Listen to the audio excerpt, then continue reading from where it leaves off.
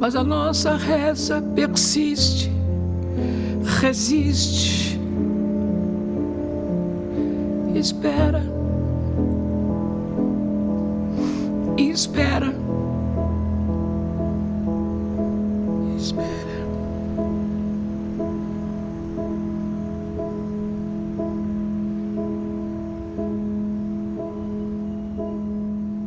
All right, everybody, you're listening to Come Wander With Me. I'm Morgan. I'm Dylan. Hi. And this is the second part of our first movie that we're doing for our Queer Wolves series that we're doing for Pride. And so if you listen to part one, you know that we're talking about the 2018 movie Good Manners, and that it was directed by Marco Doltra and Juliana Rojas, and the cast is Isabel Zua, and that's Clara, I believe, and then Marjorie Estiano, who plays Anna, and Miguel Lobo, which we did not talk about in the first episode because he wasn't born yet. He plays the baby werewolf, which was what we're gonna go into now. So if you remember from our last episode, we left off talking about the doctor prescribing Anna sedatives after she went, and she said that she wasn't feeling very well. The doctor just gave her sedatives and sent her home. And then that night, she sends Clara to the store to pick up kind of an unusual dish. So she would know that she would have a hard time finding it, or maybe that it would take her a little bit longer. So she said, I think roasted pine nuts is what they were saying. So Anna goes to the store, and then on the way back, you sort of see there's like fireworks in the distance, and Anna has the way she's dressed is like a. Did we ever figure out what that celebration was that no, called for the fireworks? I think it was a festival. So I think the reason they have the festival is to show that I think the night the baby was born. Mm-hmm. So that it would fall around the same time every year, that you could kind of see. You really see the passage of time. Yeah. So when Clara comes back to the apartment, Anna screaming, Clara runs to the room. Anna is having just really... Yeah, but did you say that she took like 1 million sedatives? Had she taken them at that point? Do you know? Yeah. So at that point, she took like a bunch of sedatives. I don't know if it was supposed to be a suicide attempt or... I mean, it's got to be. She took at least like 12 or something. And then, because I thought that, initially I thought that she sent Clara out to get the pine nuts because she wanted to hunt for meat, but it seemed like she wanted to maybe kill herself. Yeah, and I didn't, you're right. I didn't think about that up until this point. But yeah, so that's sort of what the thing is. I think she realized that it was not going to end up well. And I think what she was trying to do is maybe... Because I think she knew what was happening, and maybe she was trying to take the baby out as well. Maybe she wasn't, like just because she knew that it was just going to be an issue, or that the baby could be violent. Right. Well, because she did tell that story about the werewolf priest. Yeah. Okay. So yeah, she might have known more than she. Yeah. As Anna is sort of, fading away on the bed, just sort of not responsive. Clara runs to get the phone to call somebody, and as soon as that happens, actually.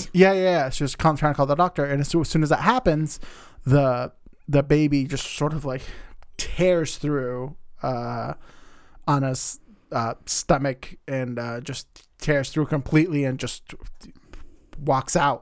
I don't know how to explain it, but it was just very violent.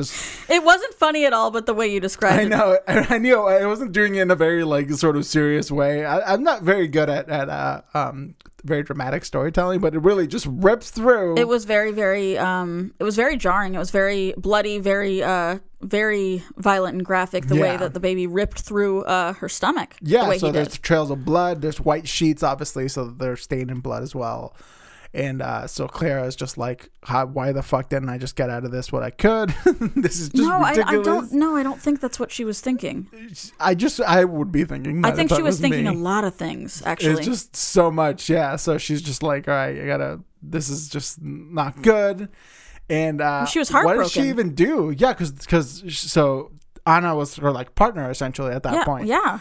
So she lost her, and now there's the baby, and the baby she sees is just covered in fur. It's got fangs. It's got those like bright orange eyes that she would get when she would and go also, to her episodes. I'm not as familiar with the Alien films. I've seen a few. Oh yeah, but it felt like a sequence in Alien where like they like crawl through. Is it from the through sequel? the skin? Is it from? Was it the Danny McBride remake? No, I thought it was in the original. I think it was one. in both. Was it? Yeah, when the alien kind of comes through the person's body and rips their skin open, it felt very similar to that kind of thing, except, God, probably even more graphic. Mm-hmm.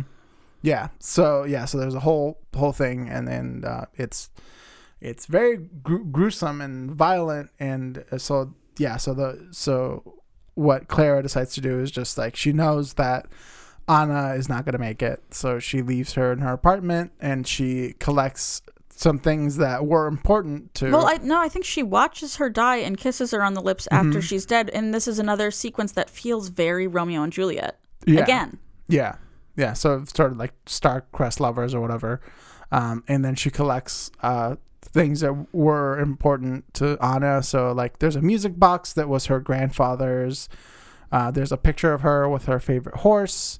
I forgot what the horse's name was. And just a bunch of little things. And I think she also packs her gun, just in case. You always got to have that gun. And then she doesn't know what to do with the baby. So it was going to turn into like a biblical story then, because she was contemplating leaving the baby by the river. Didn't she even say that the baby's name is Joel? Yeah. So she got that. Didn't she say that was a biblical name? Yeah.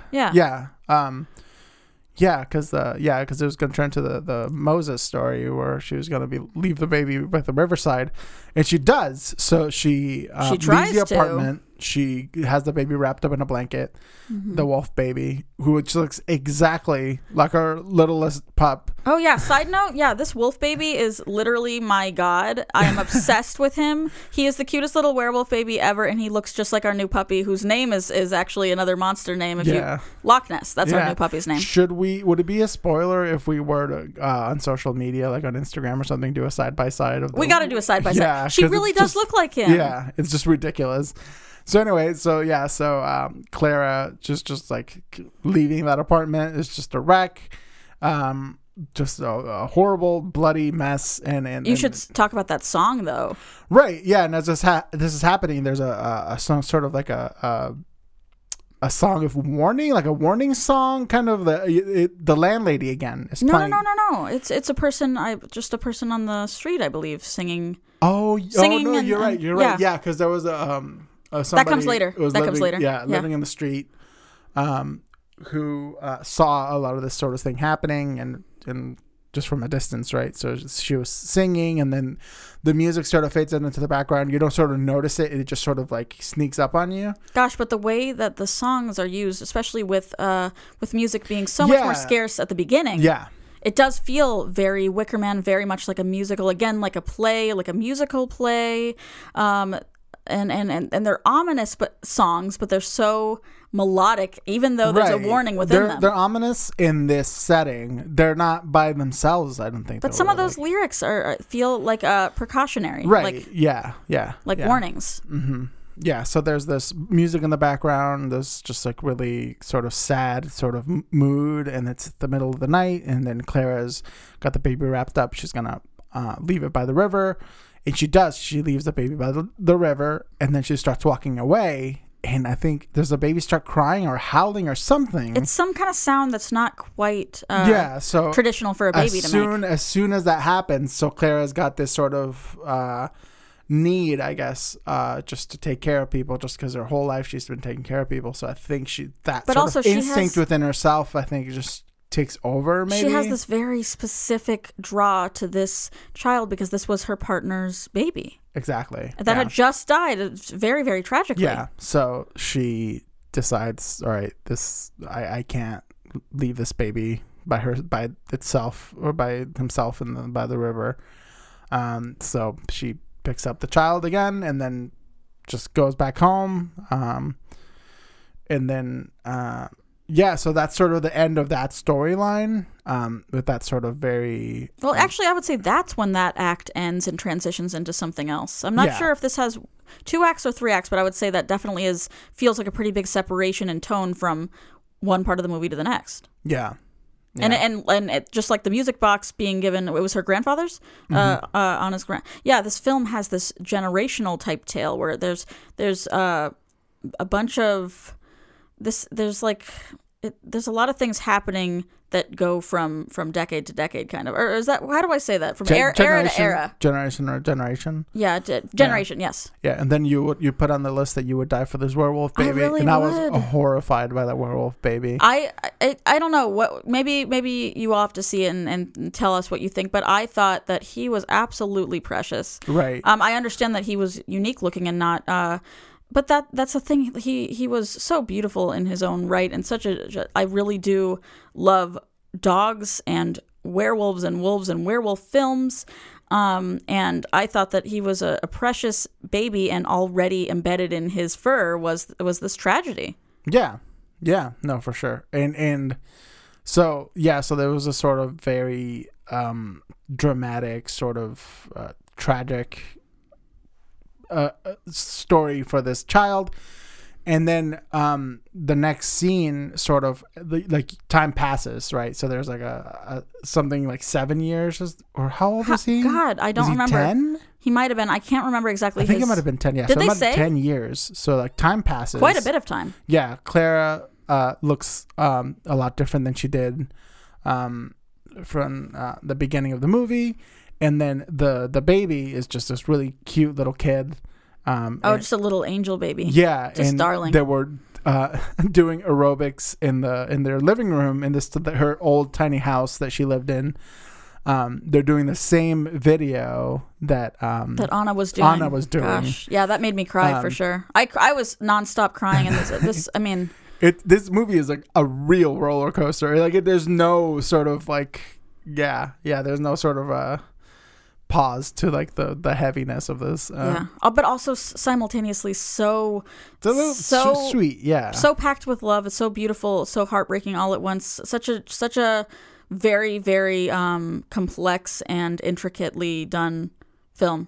Yeah, no, for sure. It just a whole range of emotions. It's really nice.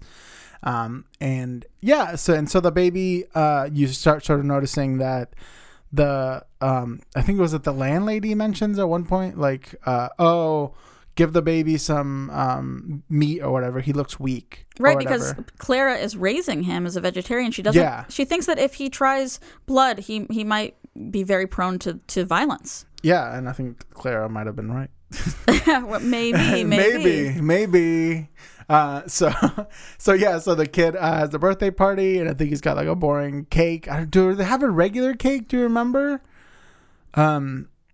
But you know what? I don't know, because remember she also didn't. Why didn't she want him to try sugar again?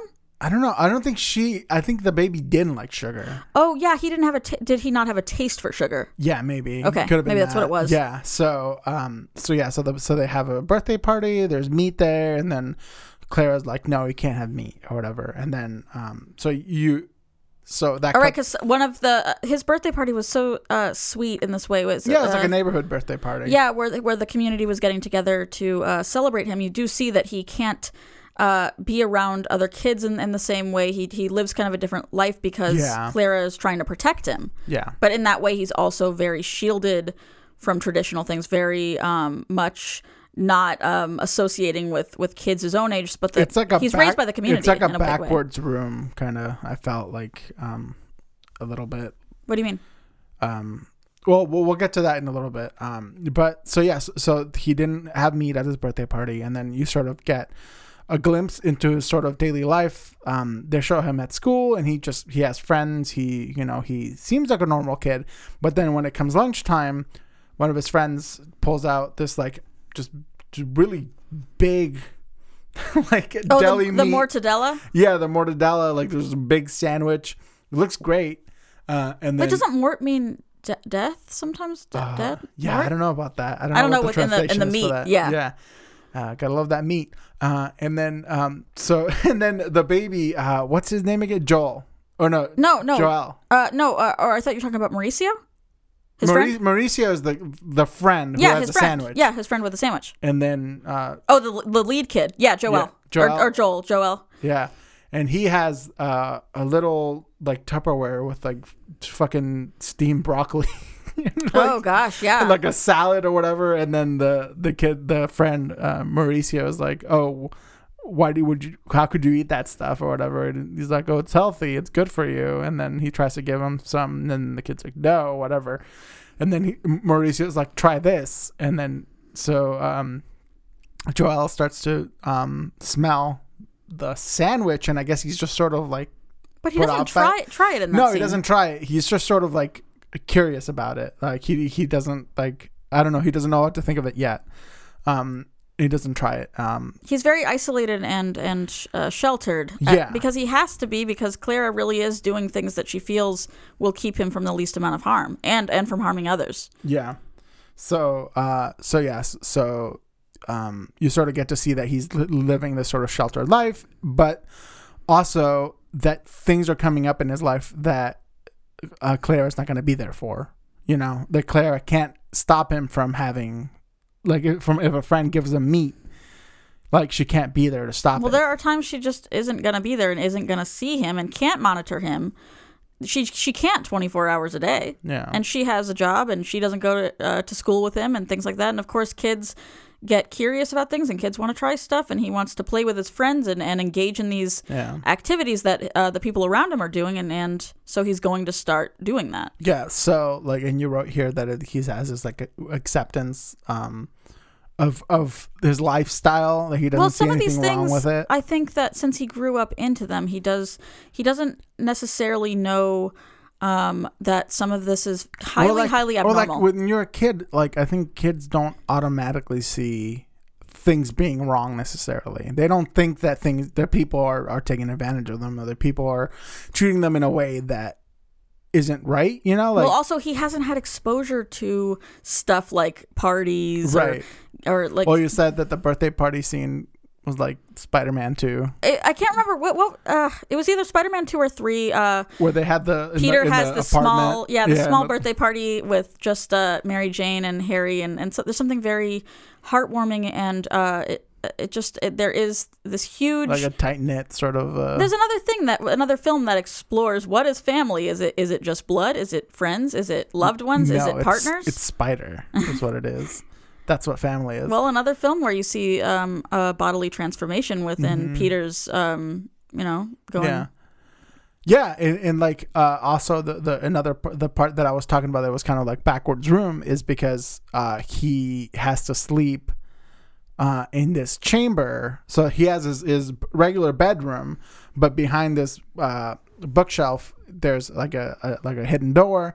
Open the door, and then there's chains along the wall, and a mattress that he sleeps on, but he's chained up the whole time because I guess during full moons or at nighttime he turns and he doesn't realize that he's turning, so he has to like be chained up. Otherwise, he's just gonna like wreck everything. But until later, she doesn't give him a full reason for why he has to sleep chained. So he doesn't see anything wrong with it, or he just thinks that this is just the way it is. Because his exposure to the way other kids live was so minimal up to that point. Yeah. So like that's why I felt like it was like, you know, like he had nothing to compare it to. Yeah. So sort of he doesn't know why or whatever, and then he's like, oh, or Clara's like, oh, remember that tooth that was bothering you? And then he's like, yeah, well, it's because you've been chewing on this chain. Make sure to try to remember not to chew on the chain when you're sleeping. And that's another sort of thing. That was such a strange it was weird interaction. But also, so we've been talking about this whole time how much this film is about family and redefining what family is, especially when we grow up.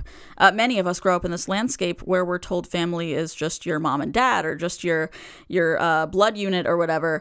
And while this film is really about blood in many ways, being that it's a werewolf film and that there's a lot of feasting upon blood, and that blood is a very crucial component of this film, I feel that another really significant part of this is how family can and does look like anything. It it can look like two women in love. It can look like a mom and a son doing dance aerobics in the living room. It could look like a birthday party in a small community with a little werewolf boy. So it's just, honestly, it's so much more, family is so much more vast, I think, than many of us are told to give it credit for. And I've seen that in my own life, my own chosen family, what family is, who my family is, and it might not always look like what we're told it's supposed to look like. But I feel that that's the beauty of it. And it's just, we grow up thinking, many of us grow up thinking that family is supposed to look one way. And films like this, even though it's a horror film, which horror does draw so much from the realities of life, it's just there's a big truth in that. Yeah, and that was beautifully put. By the way, this is a lot better than anything that I wrote. No, so like there is that sort of like we see it that way, and that's the way the filmmakers sort of made it seem, and that's the way that Clara sees it. But Joel as a kid sort of experiences it in a different way, where he sees like, oh, my friend's family looks like this, my friend's family does that, they do this, they're able to do that, why can't I do that? Like this is what a family unit or whatever looks like outside of his, so like maybe he feels like he doesn't get to have that. Maybe he's trying to figure out why he can. So like as he's having this birthday party, as he's sort of becoming older and sort of like that part of him being the werewolf isn't is getting more difficult for him to sort of understand, or like that's just taking a bigger part of his life now. I think he sort of starting to question everything, and yeah, so it does get kind of well, there's a natural curiosity that happens within children, and a lot of people bring that to adulthood. And of course, he's going to be like, "What? Why is it this way?" And start to want to explore that. Mm-hmm. Yeah. So yeah. So like this kind of comes to a point or whatever when for some reason I forget why the landlady is watching Joel, right? So I think because she's working. Claire's at work. I believe. She's at work, so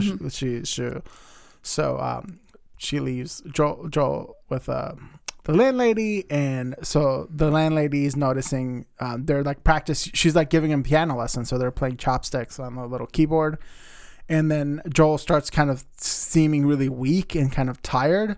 And so the landlady she says later that he feels this way every month. Right, yeah.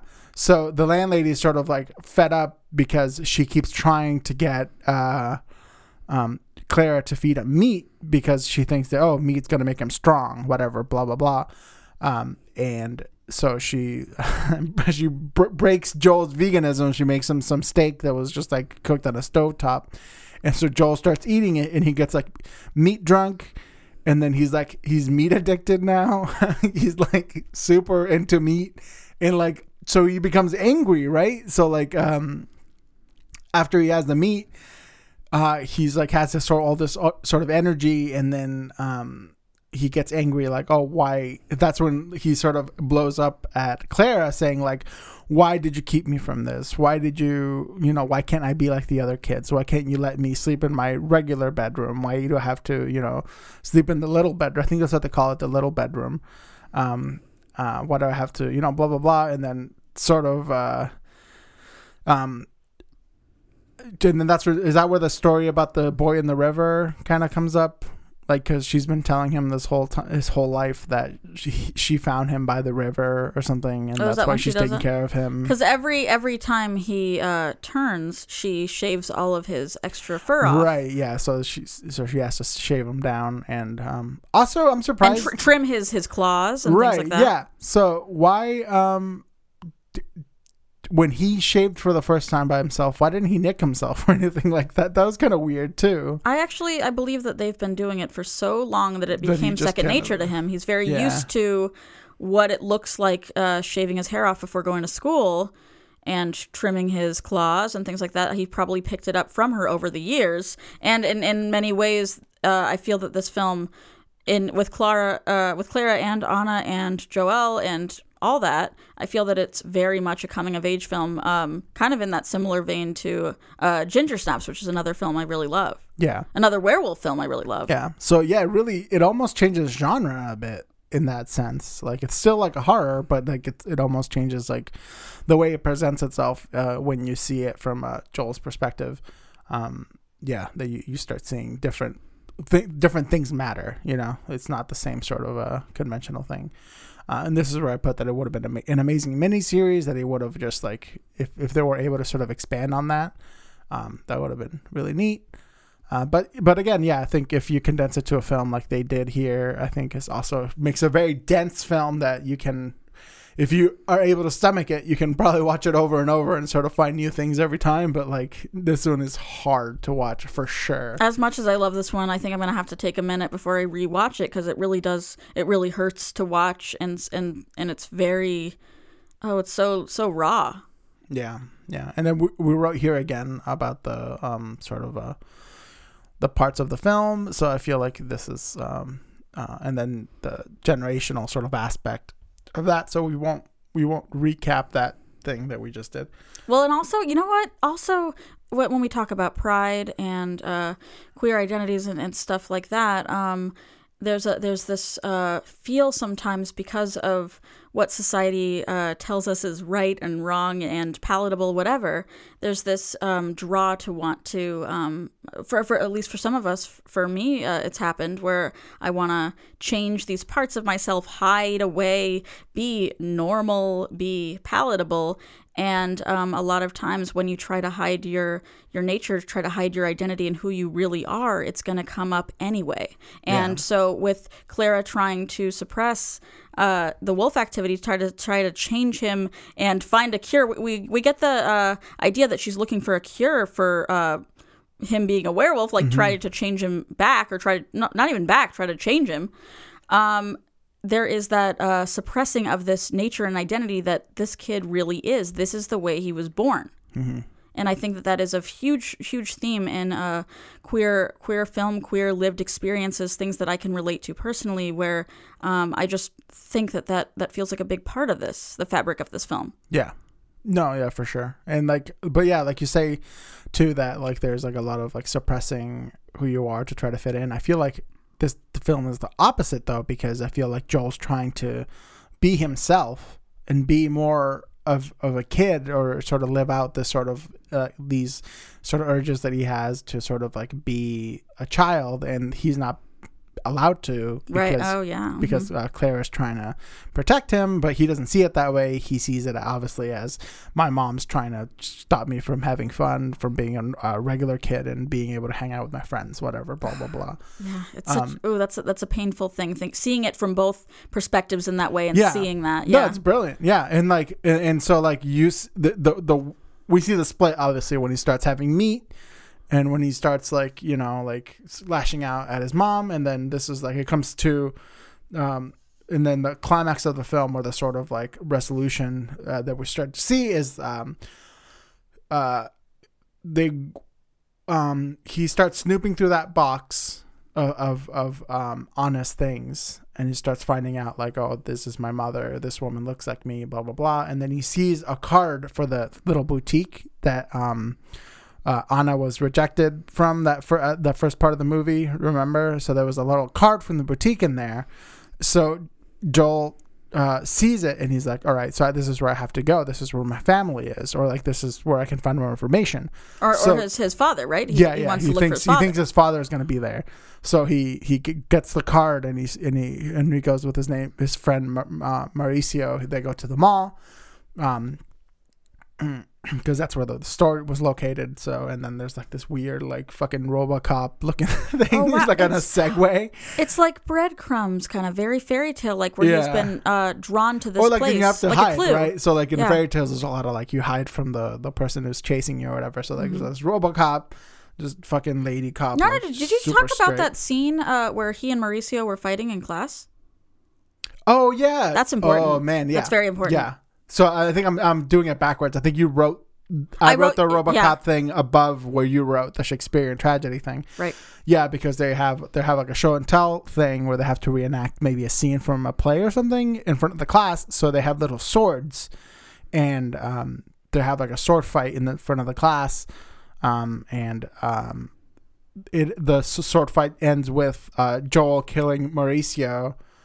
And then they're play fighting, obviously. So like Mauricio like dies and like. But the way it's done is it's very dramatic, sort of like. Well, he pulls a red sort of scarf, thing, like a little rag, to show that he's covered in blood or whatever. Yeah, he pulls a bright red scarf after Joel like stabs him, fake for class as a show and tell type thing. He pulls a red scarf out of his chest as if it's blood. And I told him after we saw that scene, I said that's foreshadowing he's going to kill Mauricio because that is Shakespearean. Yeah. And it had to happen, and that kills me. And it breaks also, my heart. like, I'll say this is the grandpa in me, just me being a grandpa. Like, I feel like that sort of acting, that sort of set, that sort of the way they told that story in a sort of such a basic way of like kids acting this sort of play out that is sort of foreshadowing. I just felt like that was such beautiful storytelling and such beautiful filmmaking that I'm like I already can't do the whole Marvel super high special effects thing. Like you really don't need to have. You don't. Well, think about plays. Special effects to sort of like, because like people's imaginations and people's the way that they sort of consume that media, like they can do it in a way where like it doesn't. You don't need to have fancy sets. You don't need to like. You just has to be sort of the basic sort of story. And told in a sort of like that innocent sort of standpoint of like the kid, that it's all a play thing, it's all playing, right? So they go to the mall and they hide from the cop. Wait, I want to add one thing though. This is why stage plays can be so impactful with how few things there. Oh, you don't need a set, right? No, like, you can just be, like, or you could have a simple minimal set. Yeah. But there's a very special kind of tragedy that happens among children, where a lot of my favorite films are tragedies that that happen to children, like Stand By Me and Mean Creek and 12 and Holding and LIE and My Girl and all these things where these are things happening to children in very, very it's very like it just sort of like painful condense the story or boil the story down to like a very like the core, right? Like the innocence of childhood kind of thing, which is what makes this film really sad. So they hide out in the mall and they can't find what they're looking for, and then the mall starts to close. So they're hiding in one of the stores, and you wouldn't think to look in one of the clothes racks for kids hiding or whatever at the end of the night. So they just kind of hide out there, and this is where it gets a little weird because they just open the store back up to get out of the store to be able to walk around the mall again. And I'm just thinking, like, don't you need keys to do that? Like, I just feel like you wouldn't just be able to open up a store at the mall, like, after it's been closed. Like, I don't know. It just seemed kind of weird. I thought they weren't in, like, the food court or something like that? No, they went to the food court afterwards. Oh, okay. So, like, and also having, like, full reign or whatever of the food court. I would love that shit. Well, and there's been other horror movies that have taken place in empty malls. Yeah, like Stranger Things, for example. That's another example of that sort of kids. Dawn of the Dead too, right? Am I the right Those movie? Those aren't kids though. Oh no! Are we just talking about kids? Yeah. Yeah. And then so what happens then? I think when they were play fighting, Joel nicked Mauricio's finger, right, with their toy swords. Yep. So I think that sort of side of blood, like maybe like triggered. They didn't make a huge deal. They didn't make a huge point of this in the movie, but I think it's something that kind of stood out to us. Given that he was a wolf, I feel that it was less so the sight, more so the fragrance of the blood. Just the fact that it was there. Well, he could smell it. Yeah. So nighttime comes.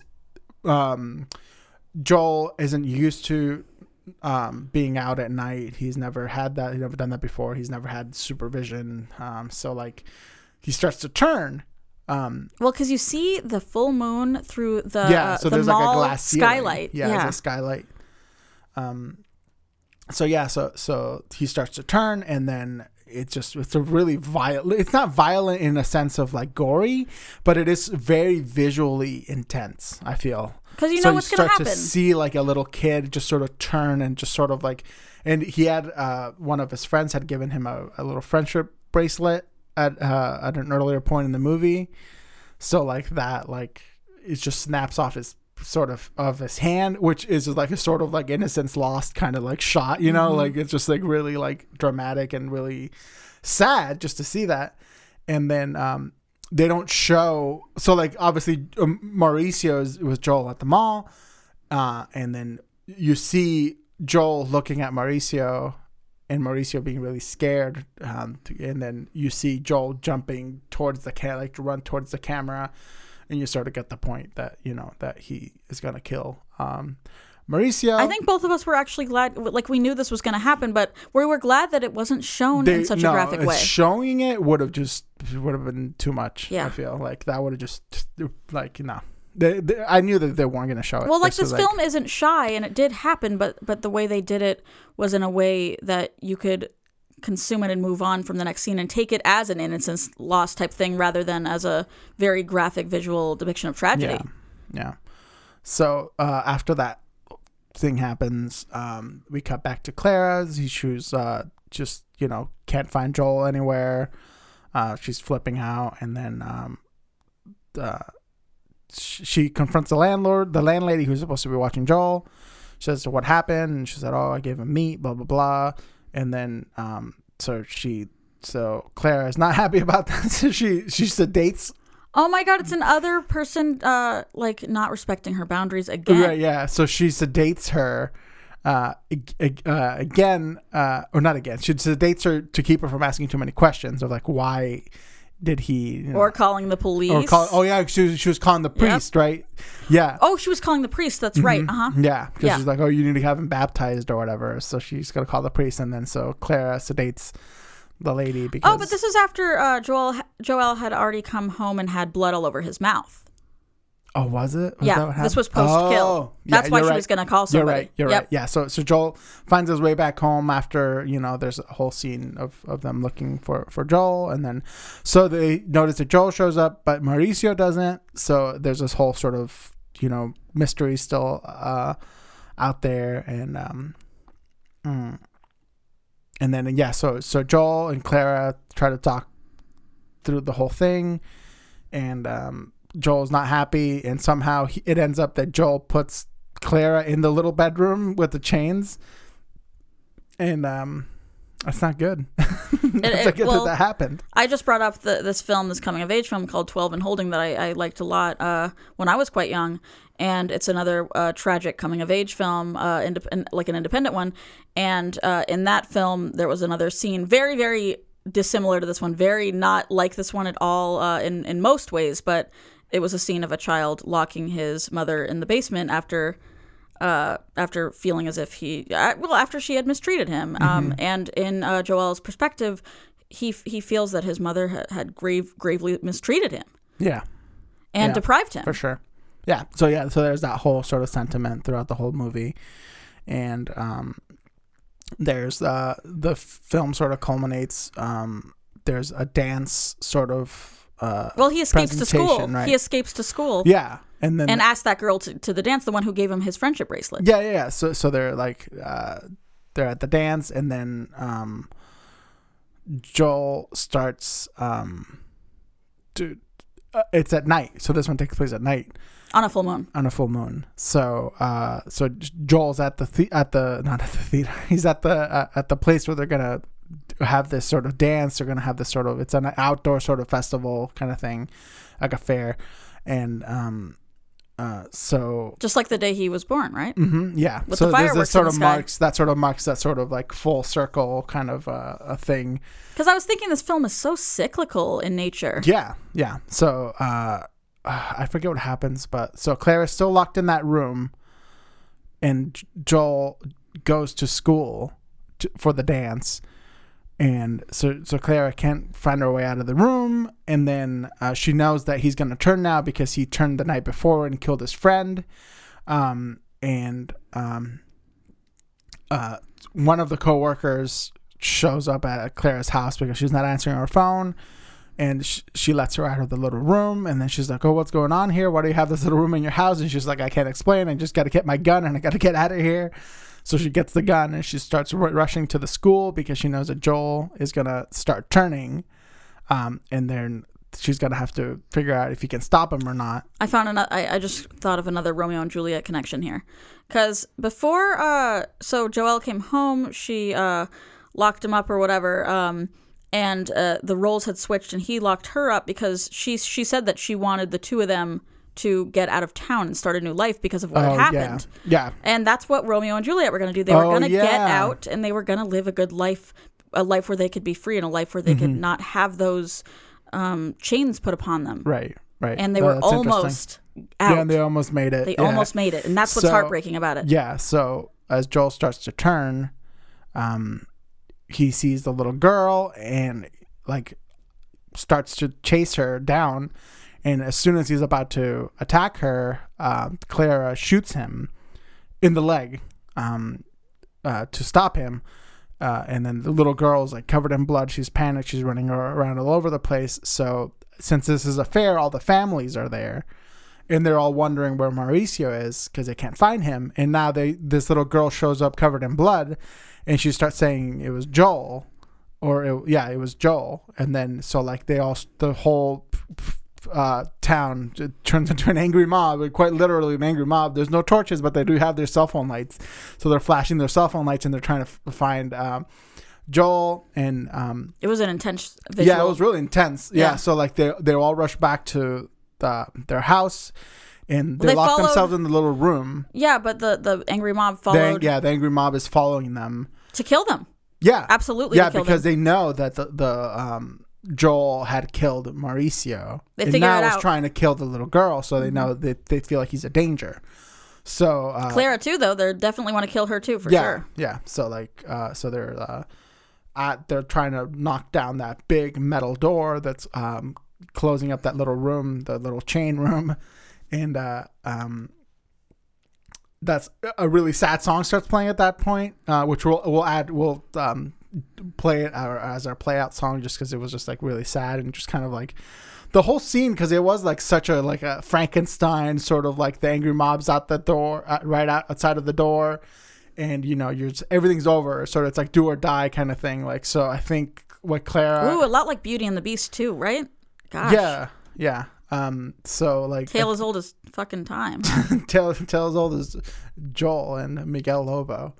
And so so what happens at the end, I think Clara is with Joel, and I feel like when Joel sees her, she like doesn't know whether he's gonna attack her or whether he's gonna recognize her, and he puts his little wolf paw on Clara's hand, and then this really sad music's playing in the background, and there's this sort of moment where like Clara knows that she can't hide who he is, right? So and she can't hide who she is anymore. Yeah. So what's going to happen is that she's just going to let the door open. They're going to take on the crowd together. And they're going to take on the crowd. And you don't know what happens after that. Yeah. So the film ends there, and there's like easily like 60 people right outside their door. So it's like going to be either this huge massacre or like who knows what happens, So the film ends there.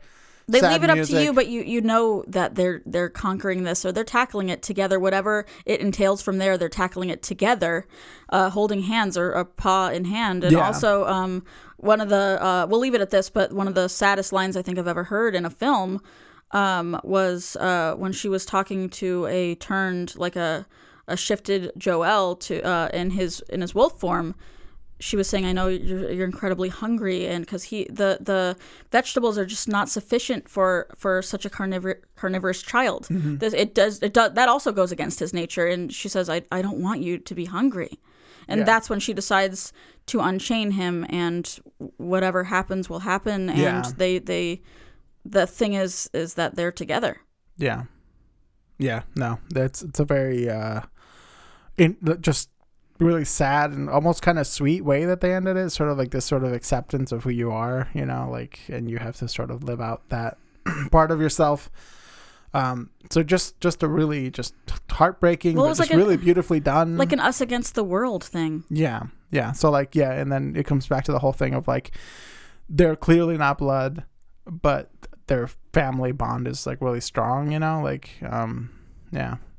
It's about blood, but it isn't about blood, and there's so many things that we could say about this, and it's such a meaty film, just like, pardon the pun, very much about meat as well, that I feel like we could have a million episodes about this, but I just couldn't recommend it more. We almost did here, but so it was definitely a very good movie to watch. It is, you are able to rent it online through the, you know, your typical channels, and yeah, just a very good movie. Good Manners, 2018. Incredible acting. Just the actors were just fantastic. You know, very interesting and just not like anything I'd seen before, and not your typical kind of monster film. And I really enjoyed it. And you said it was one of your favorites. Like, yeah, it's very good. So we highly recommend that one. Yeah, I think if I told somebody that they should only see one film in their life, I would tell them to see this. And just one more thing about blood is that, yeah, they weren't blood related, but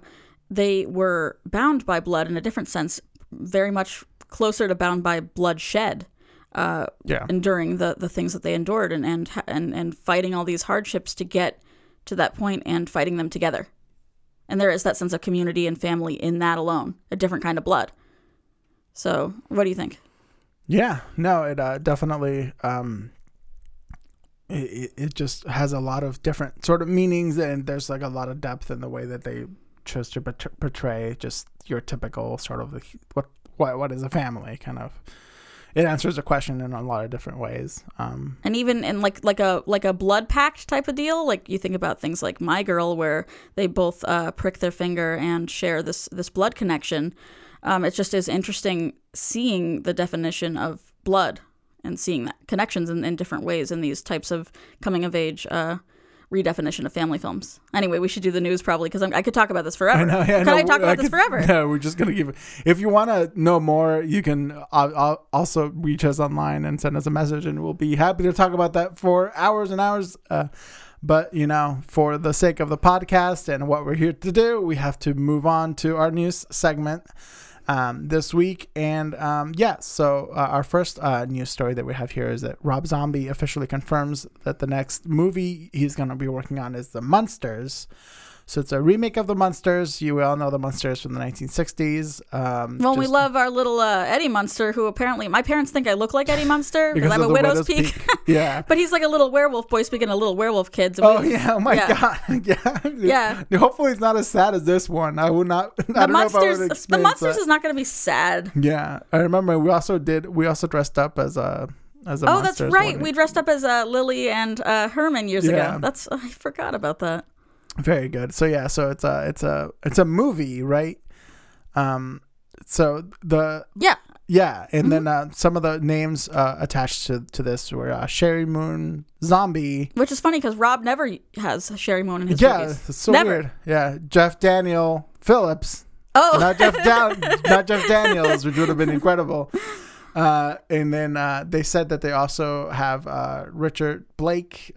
Dan Roebuck. No, Richard Brake. I'm not Brake. sure. Oh, what the fuck? It was Brake. Yeah, George Garcia and Cassandra Elvira Peterson. So we love Elvira. I'm not the hugest fan of Rob Zombie myself, but there's definitely moments I really appreciate. Yeah, it's interesting. We really love this series. So we love the Munsters. Hopefully it's good. Yeah, hopefully it's we'll see how it is. And but they said the cast is not fully. It's not concrete, so it could also change. So definitely keep reading for more updates on that film. And again, never been a huge Rob Zombie person, but maybe this one will surprise us. And so Lisey's, or is it Lyses? I don't remember how to pronounce it. Lisey's Story. We just started watching that just came out this week. Stephen King's new adaptation on, I think it was Apple TV. Yeah, it's on Apple TV. So if you have, sorry, this is not a sponsored spot, but if you have purchased any sort of more expensive Apple product in the last 6 months or so, you are able to get a free year of Apple TV, so that's something to consider.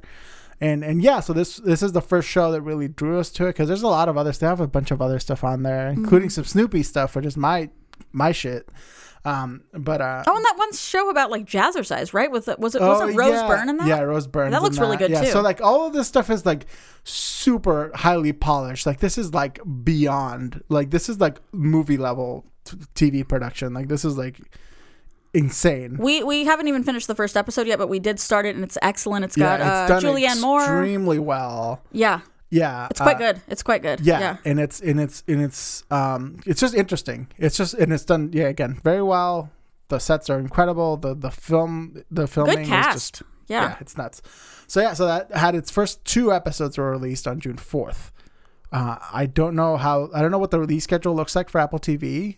So that's not something that I'm really familiar with. But I know that we don't know that service well. Yeah, so I don't know if they're doing them weekly or whatever, but keep an eye out for that. That is definitely very good, and we obviously love all of Stephen King's stuff, and he is very involved in this. Like it's not just the thing where he just sold the script; like he's actually like. Well, really and he said this was his favorite of his own novels, right? Yeah. I think he said. Yeah. So that's very interesting. Oh, did you already say that? Yeah. No, I didn't. Okay, no, we talked about this before though. Okay. Yeah. So keep an eye out for that if that's something that you would like, and it's incredibly well done, just very tastefully done, and last news story we have here is Scream Factory's House of Wax. Blu-ray. There's going to be a new. Blu-ray is not my favorite. I will buy them if I must. So this is a remaster. It's not a new movie. Yeah, but so House of Wax is going to be re-released from Scream Factory. It's such a House of Wax had some kind of interesting types of reception where like you either love it or you hate it. So like it came out like when we were. It's in a remake, school, obviously. Right? Like. Was it 2005? I believe it came out. Is that So I actually think I rented that one. I don't think I saw it in theaters for some reason. But yeah, I love Paris Hilton. There's going to be an extra interview, I think, with her on this DVD release. A newer interview. Like I said, you either love it or you hate it. This is a very beloved remake in a lot of people's hearts, though. Yeah, and so it's a 2K rescan, I guess. So they're going to upscale it. The interview with Paris Hilton, they're calling it "Die, My Darling." Oh, wait, "Die, My Darling." I thought, isn't that like a film that she's doing herself, like a horror film? I thought I read about her doing this other horror film that she's doing by herself, not by herself, but whatever. Yeah. I think she's doing a movie soon, another horror movie is what I'm saying. Yeah. So it's got a bunch of. It's got a lot of features. It's got a gag reel. I love gag reels. That's incredible. Yeah. I'm gonna buy it just for the gag reel. Buy the hell out of this. I personally love Paris Hilton. I would watch a movie called Gag Reel where it's just gag reel. It doesn't even have to be from multiple things. It can just be from one thing. The gag reel is just a gag reel of the gag reel. Yeah, love that shit. That's my next project. I think this is going to be a really cool release. Obviously, if you love Paris, like I do, I won't speak for you. He doesn't love Paris like I do. I don't dislike Paris. I love her. I feel like I can't watch that show though, where they go to the country or whatever. I like that show. I know. Yeah, I know you like that show. Really you made me watch that show. We paid for that show. We had to buy these episodes. Are you kidding? So anyway, that's gonna do it for our news segment this week. And right before we sign off, we always have a segment each week titled "Listen to Your Parents." While no one is perfect, you should consider that your parents are telling you what to do for a very good reason.